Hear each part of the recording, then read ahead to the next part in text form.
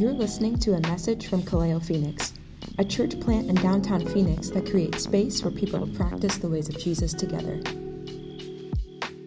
Well, good evening. Good to see you all. Glad to be together.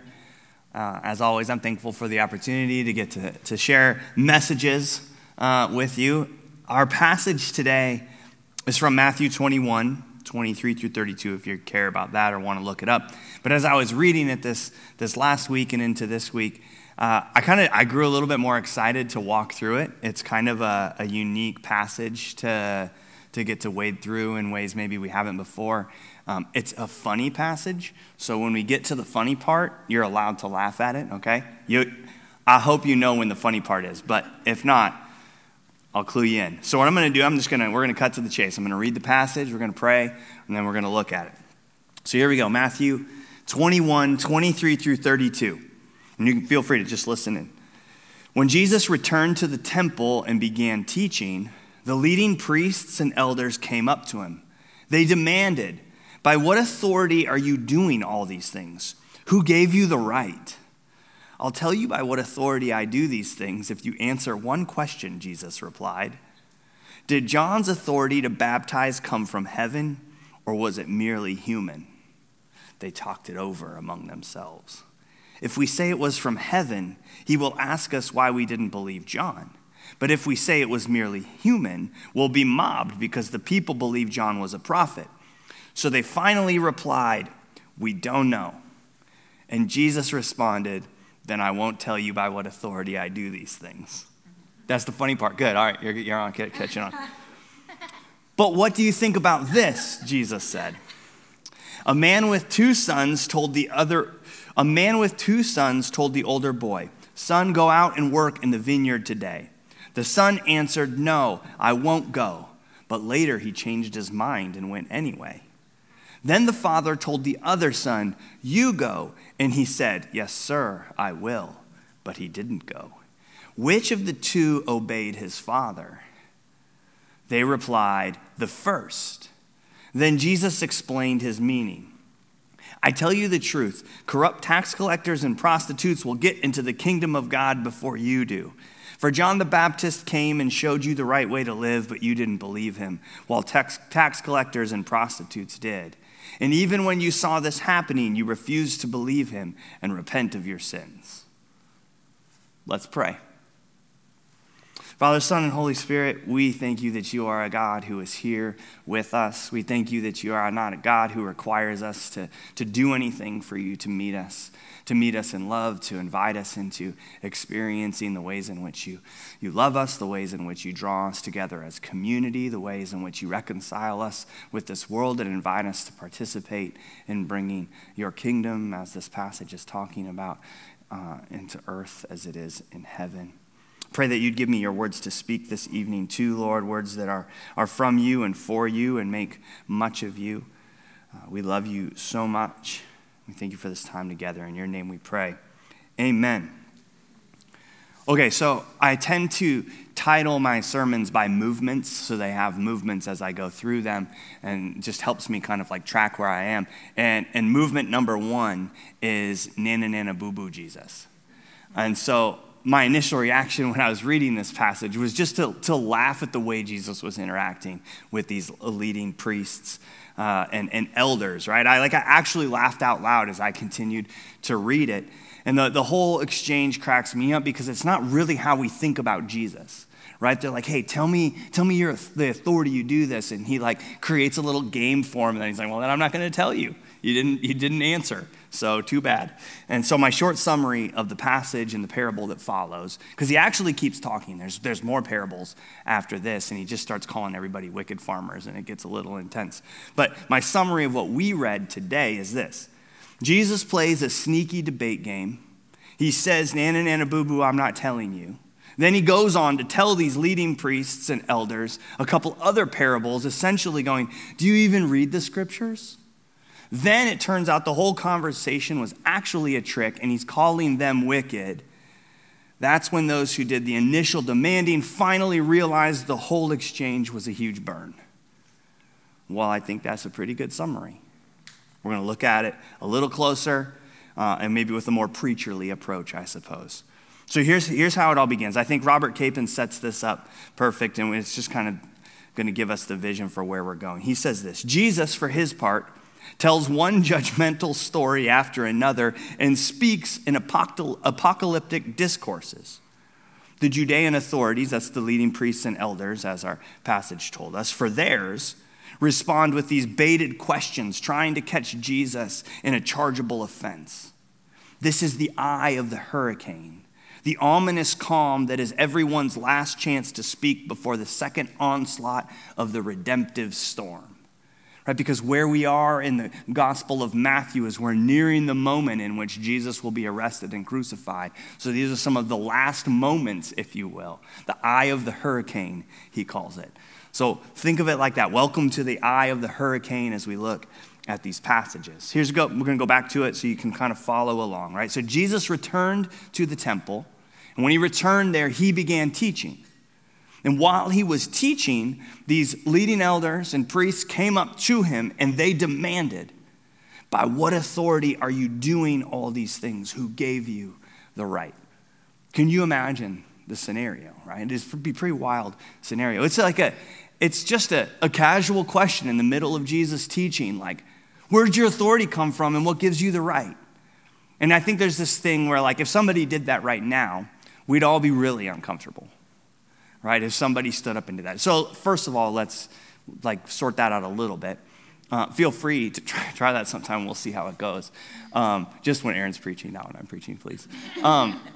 But it's like this idea in rabbinic teaching is it is more dialogical. There is some more interaction and asking questions and like trying to move towards something together, but not typically in a fashion where Jesus is already there teaching and then the people in charge come in and start demanding what gives him the right to say or do the things he's doing. So what Matthew is really doing here, while the teaching style and approach would have been different in the temple, he's still painting the picture of this intense questioning that Jesus is experiencing right now. So you could feel a little bit of the awkwardness of that moment if you want.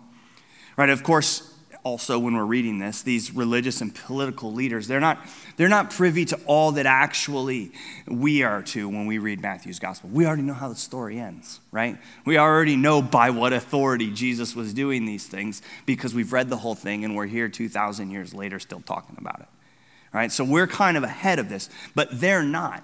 But what's interesting is that in Matthew's gospel, he ends a section in Matthew 7, which is the end of the Sermon on the Mount, which is kind of famous. You might know about the Sermon on the Mount, Matthew 5 through 7. And he ends that by saying all of the people were in awe at the authority with which Jesus was teaching. Well, now here we are, 14 chapters later, nearing the end of Jesus' ministry on earth. And now that same authority is provoking conflict between him and the religious leaders. So it's kind of this flip. Jesus' authority is the cause of this urgency that these leading priests and elders have. And they're like, we've got to take him down.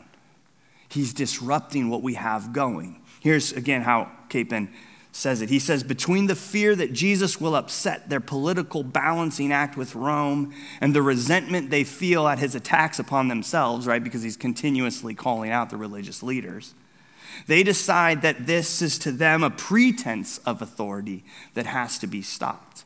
They don't think he has authority, so that's why they pose the question, by what authority are you doing these things? So that's when Jesus replied, and he was probably going, I can play this game. He goes, I'll tell you by what authority I do these things if you answer one question, which probably seems like a cool proposition at first, right? They're like, okay, we're the leading priests and elders. We can answer your question. Bumpkin, right? Like this. He goes, okay, well, did John's authority to baptize come from heaven or was it merely human? And I just love that Jesus can play this game. He sets them up, right? They come at him demanding. I love that word demanding because it gives you a picture of the intensity of how this is all transpiring. And he does what Muhammad Ali, the boxer, called the rope-a-dope, right? And he just sat there on the ropes and he like took their shots, letting them like wear themselves down. And then ultimately, right, at the end of all of this, he like delivers the final blow, like, you're all wicked farmers. Like, no, we didn't see it coming, right? It's a pretty funny exchange. Like in the face of their questions, he's like continuously frustrating them by being what he always was. He's always been this the moment he stepped on earth, right? This like foxy, rebellious, like, I'm not gonna go with the status quo kind of guy. And he refuses to answer except with questions of his own, right? We talk a lot about Jesus being somebody who asks a lot of questions, right? He never really answers anything. This is a great example of him not just replying with a question like, hey, think about this, but like literally stifling them in the moment. And so the exchange goes on like this, right? He poses the question, and then it says they talked it over among themselves. And so just let your imagination do whatever it might right now. You just imagine this, right? These people show up in the temple. Jesus is teaching. They show up in the temple. They're the ones in charge. Everybody knows it because they're the leading priests. And they come in and they're like, what authority? And Jesus asks this question, and then they're like, all right, let's talk it over amongst ourselves. And like, I just have a picture of like a bunch of old men like gather over here, like, what are we gonna say to this? They're all like gathering around, whispering to themselves. I don't know. And then they come up with this. They go, well, and I don't know how many of them there are, but there's at least a few of them. Because it says, if we say it was from heaven, he will ask us why we didn't believe John. But if we say it was merely human, we'll be mobbed because the people believe John was a prophet. I think it's funny that we actually have recorded like information of what they said, right? Like it got out that they didn't know how to handle this eventually, right? And so they finally replied to Jesus, we don't know what John the Baptist was doing. We don't know if it was from heaven, if it was from God, or if it was merely human. And so this is when we get to meet Nananana boo-boo, Jesus. And then Jesus responded, then I won't tell you by what authority I do these things. Which sounds so flippant, and it kind of is. But it also is this thing that Jesus is not afraid of what they're trying to do to him because he already knows who he is and why he is who he is and what he's set out to do anyway and what he's offering the world. He's already anticipating that his life is going to end like John the Baptist's. Right, at this point in the story, John the Baptist is dead. So he's anticipating, it's not just like, haha, I'm hanging out. It's like, I'm not afraid of what you're trying to do to me. And so that's interesting, right? While that's hilarious, it's also like very common ways to approach conversations in rabbinical spaces. Let's listen to a scholar for a second. New Testament scholar Craig Keener says this: the form Jesus' debate takes in this moment follows what becomes a pretty standard rabbinic pattern.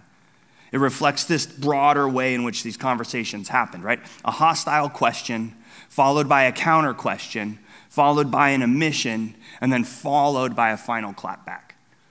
Scholar didn't say that, but he said rejoinder, which is a word we don't know, right?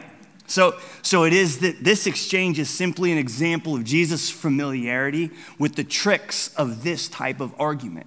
He knows how to play the game. But what's interesting is it's not just that Jesus knows how to play the game, it's the substance of the game that he's playing. There's more to it than just, look, I can play and bandy back and forth and be like, ha, got you. The substance of what Jesus is up to here is about faith. Like the word faith, it's pistis in Greek, and it means more fully like trusting with your whole heart, trusting with your whole self. Faith in Jesus that way. That's what he's talking about. It's about believing that Jesus is who he says he is. That's what we're getting at here. And so again, maybe a little bit of scholarly perspective to help us situate it. Some think that Jesus appeals here to John's baptism as like a confirmation of his own calling. But more likely, Jesus is arguing by analogy.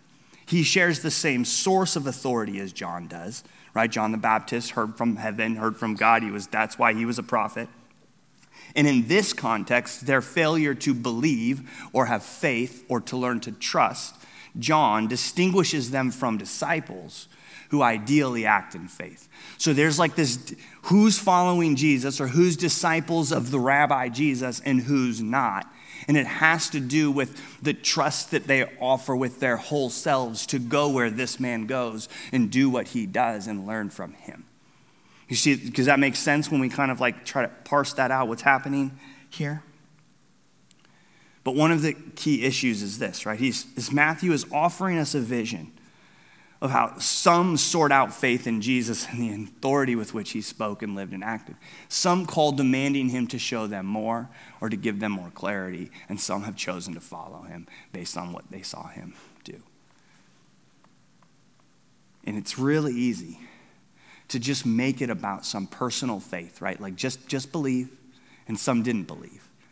But there's more to it than that. I think that maybe if you're anything like me, that's kind of what you've been given for a lot of time in your life is like, just have this personal faith. Did you pray the sinner's prayer? Or did you get out a hell-free card? Did you, what did you do in maybe your evangelical past to say, this is how you signed up, and now we know you're in, and now carry on. Jesus is after something more than that, but something more full, more vibrant, more life-giving, more life-changing. So to follow Jesus, to have faith in Jesus, and this is why we speak this way around Kaleo, is to practice his ways. And to practice his ways, he's showing us, will most likely upset the powers that be in their balancing act of maintaining such power. They won't like that, and they'll keep demanding that you answer their questions, and you adhere to the way in which they've set it up so they can maintain that position. They want to stay in the good graces of Rome. They want to stay in leadership of the church community. But it turns out Jesus says that's a balancing act you can't keep doing if you want to follow me. Oscar Romero, who we've spent plenty of time talking about in the life of Kaleo, spoke when preaching from this very same passage in 1978 in El Salvador. He said, all those who preach justice will find themselves up against the stone wall of people who don't want to change their ways, who don't want to orient their relationships with others by the ways of justice. And still, Jesus in this engagement with these leading priests isn't finished. He played the first game, which is funny and not all at the same time now. Sorry that it didn't stay funny. But Jesus continues on. And he continues on with this question. He goes, but what do you think about this? Which I think if I was to not go on my notes, I love that question because Jesus going, but what do you think about this? It's like a question I think I hear from Jesus all the time, even if I don't always associate it with Jesus. Like whatever it is I might be navigating in my life or the things I might be thinking through or the people I'm with, there's this question that can go on in the back of that where Jesus might be like, but what do you think about this? And then he tells them some parables. We only get one parable on this particular Sunday, but it goes like this. So what do you think about this? A man with 2 sons told the older boy, son, go out and work in the vineyard today. The son answered, no, I won't go. But later he changed his mind and went anyway. Then the father told the other son, you go. And he said, yes, sir, I will. But he didn't go. You have to remember where this story is taking place again, right? This is all happening at the same time. Jesus teaching in the temple, they show up demanding, they fail the thought experiment, right? He throws the clap back at him. I'm not telling you, nananana boo-boo. But he goes, what about this? And then he tells this story. Who is this story for? This story is a critique of the leadership that came at him demanding an answer to his authority question. The parable and the themes of parables that exist in the scriptures is a parable of judgment, which are probably not our favorite parables, to be honest. But it is a parable of judgment. And so at the conclusion of his telling the story, Jesus asks, he goes, so which of the 2 obeyed his father? The first or the second son? The one who said he wouldn't go but did, or the one who said he would go but didn't? They all get this one right. They say the first. The first. It was common for these Jewish parables, not just the ones that we have record of in the scriptures, but all throughout Jewish culture, that it would contrast a positive and a negative character. Often, too, there were many parables beyond, for instance, the prodigal son that you might be familiar with that included brothers dealing with money or stuff from their father. And so with that in mind, right, a likely reading of this parable is that the two sons represent two different responses: faith and unfaith, faith and not faith, if you will. Each of which is a response that the Jews had already made to both John the Baptist and Jesus. As they came preaching to them, some had faith and some had unfaith. There were two different groups here. So Capon points out again that Jesus is on the subject of faith in his own authority, right? That's what they're asking. By what authority? That started this whole thing. Not on the subject of, as Capon says it, legalistic fine slicing, by which a no that turns into a yes can actually be construed as more meritorious work than a yes that turns out to be a no. Right? He's saying it's not about words and work. He says it's about faith and unfaith. It's this bigger thing. But don't take my word for it. This is how Jesus explains it to us. Then Jesus explained his meaning, which I wonder how long they let that story sit too.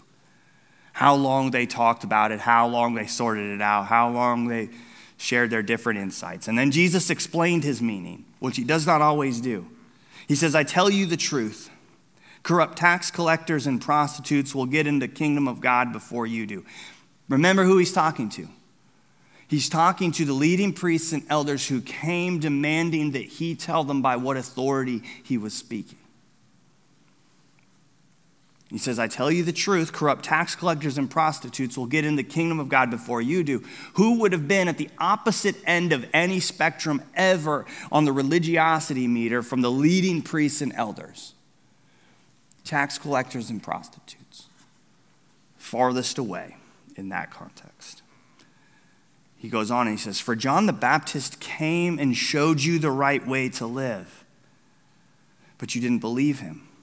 While tax collectors and prostitutes did. It's like he's rubbing it in. And even when you saw this happening, you refused to believe him and repent of your sins. That's the end. That's all we get for today. You're like, where do we go with that? Right? First of all, it's like pretty intense language. Jesus is telling these religious leaders that they will not experience the kingdom of God. Now, just to clarify, he's not talking about some up there heaven that they'll experience. He's like, he came to say what? The kingdom of God is now here, present among you. He's saying what I'm up to now. The liberating work of the kingdom of God you will not get to experience unless you have faith in the Jesus who is not interested in balancing acts, who says, follow me, give me your heart, soul, mind, and strength, that kind of language. And so what do we do with this? Like looking in on it 2,000 years later. Honestly, I think it's a tough question. Like there's an element of this parable and this exchange as a whole that at least for me caused me to like point fingers both outward and inward at the same time. Like I was like, yeah, and yeah. You know, it's like coming back and forth at me. Capon says it like this again. Obviously, I love Robert Capon. If you ever want me to tell you more about him, I will. But he's just he's a whimsical guy. And he says, we are resentful at being the butts of the divine joke of grace that says nothing matters except plain old de facto, yes, Jesus faith. Like we're like, it shouldn't be so easy. It shouldn't be so straightforward, but it is. What he seems to be saying and what Jesus seems to be saying is just trust in Jesus and all is well. And the reality is we know that's not true. There's so much that's not well. But he seems to be saying that. So the invitation that Jesus is issuing is to trust in him. But, and I think this is a big but, thank you. Trust is not a static state of being. To trust in Jesus is not just something that sits in place. I trust in Jesus, done. It is, again, the way we talk about it in the life of Kaleo. It is practicing the ways of Jesus in tangible ways. To trust in Jesus is to do his will. That's what seems to be at play here in the parable. Sometimes we say, no, I won't do it, and then we go and do. And the parable says, and Jesus says, yeah, great. Just don't do the other thing and say you will and don't. Capon again, causing us to wrestle with all of the grace of the good news of Jesus here, because it's for who that he's talking to? The leading priests and religious leaders, right? And so, yes, we say we believe. He's saying they say they believe. But what we believe often becomes this, what Capon calls an ethico-theological construct of our own devising.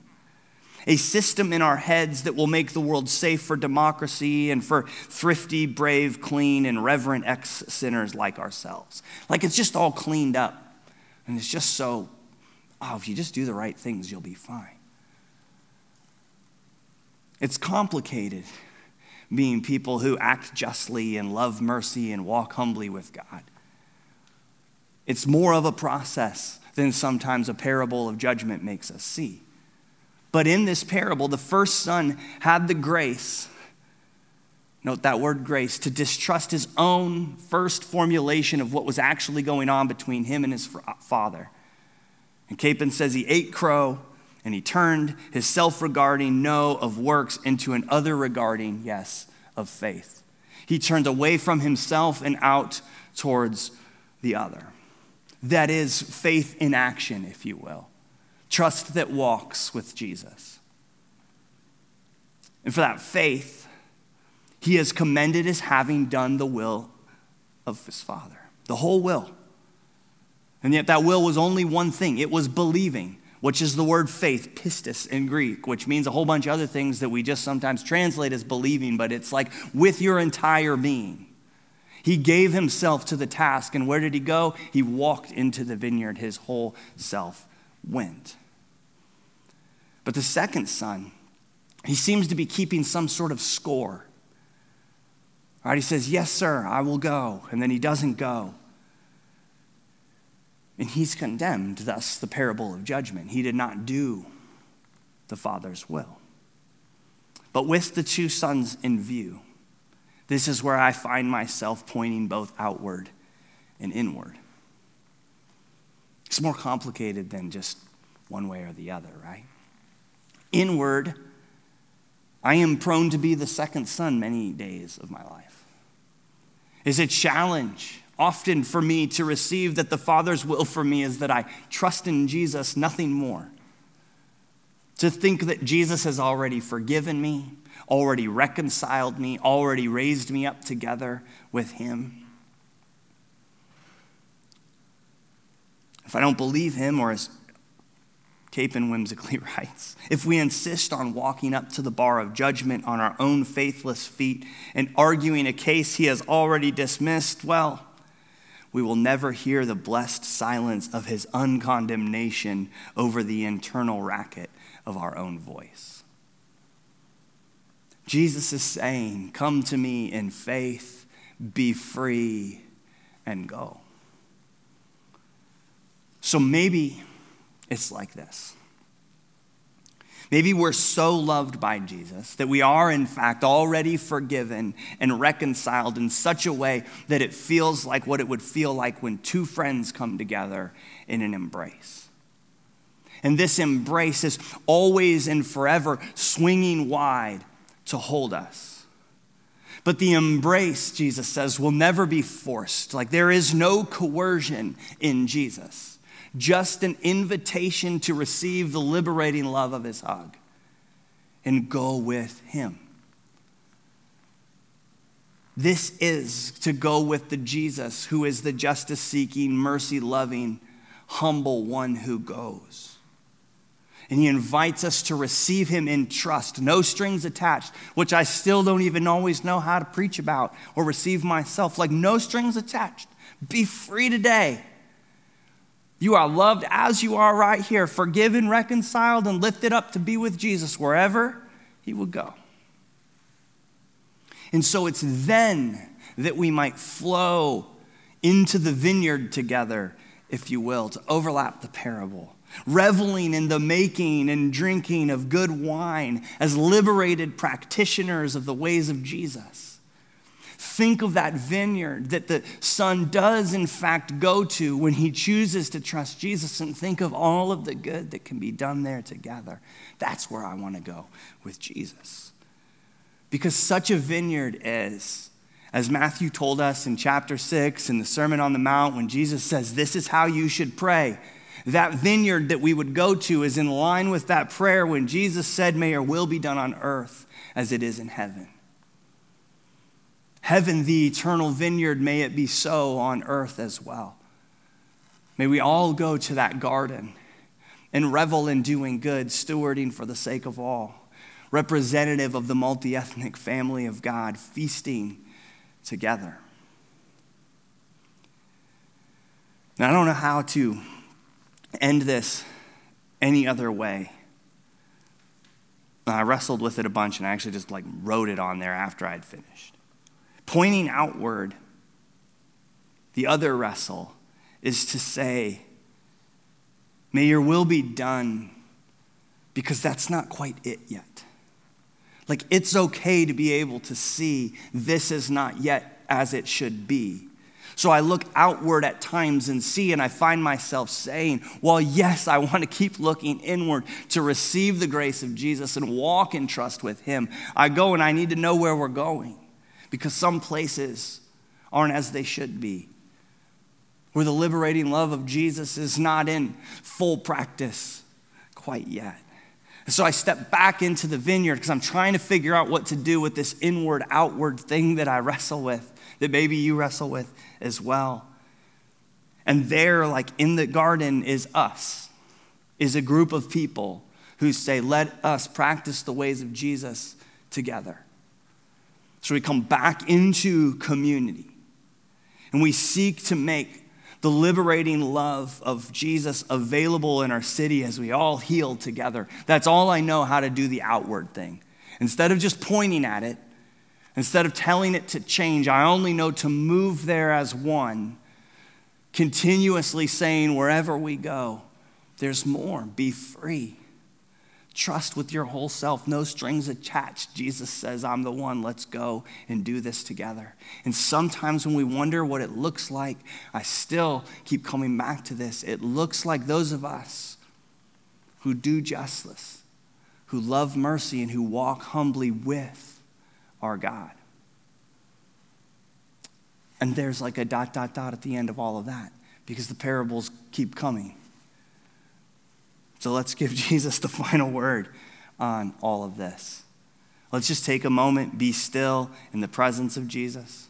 Invite Jesus to speak to you. Say, Jesus, what do you want me to know about all of this that we're talking about? What do you want me to do with all of this that we're talking about? And we'll just be still in the presence of God together. I'll pray, we'll sing, we'll receive communion.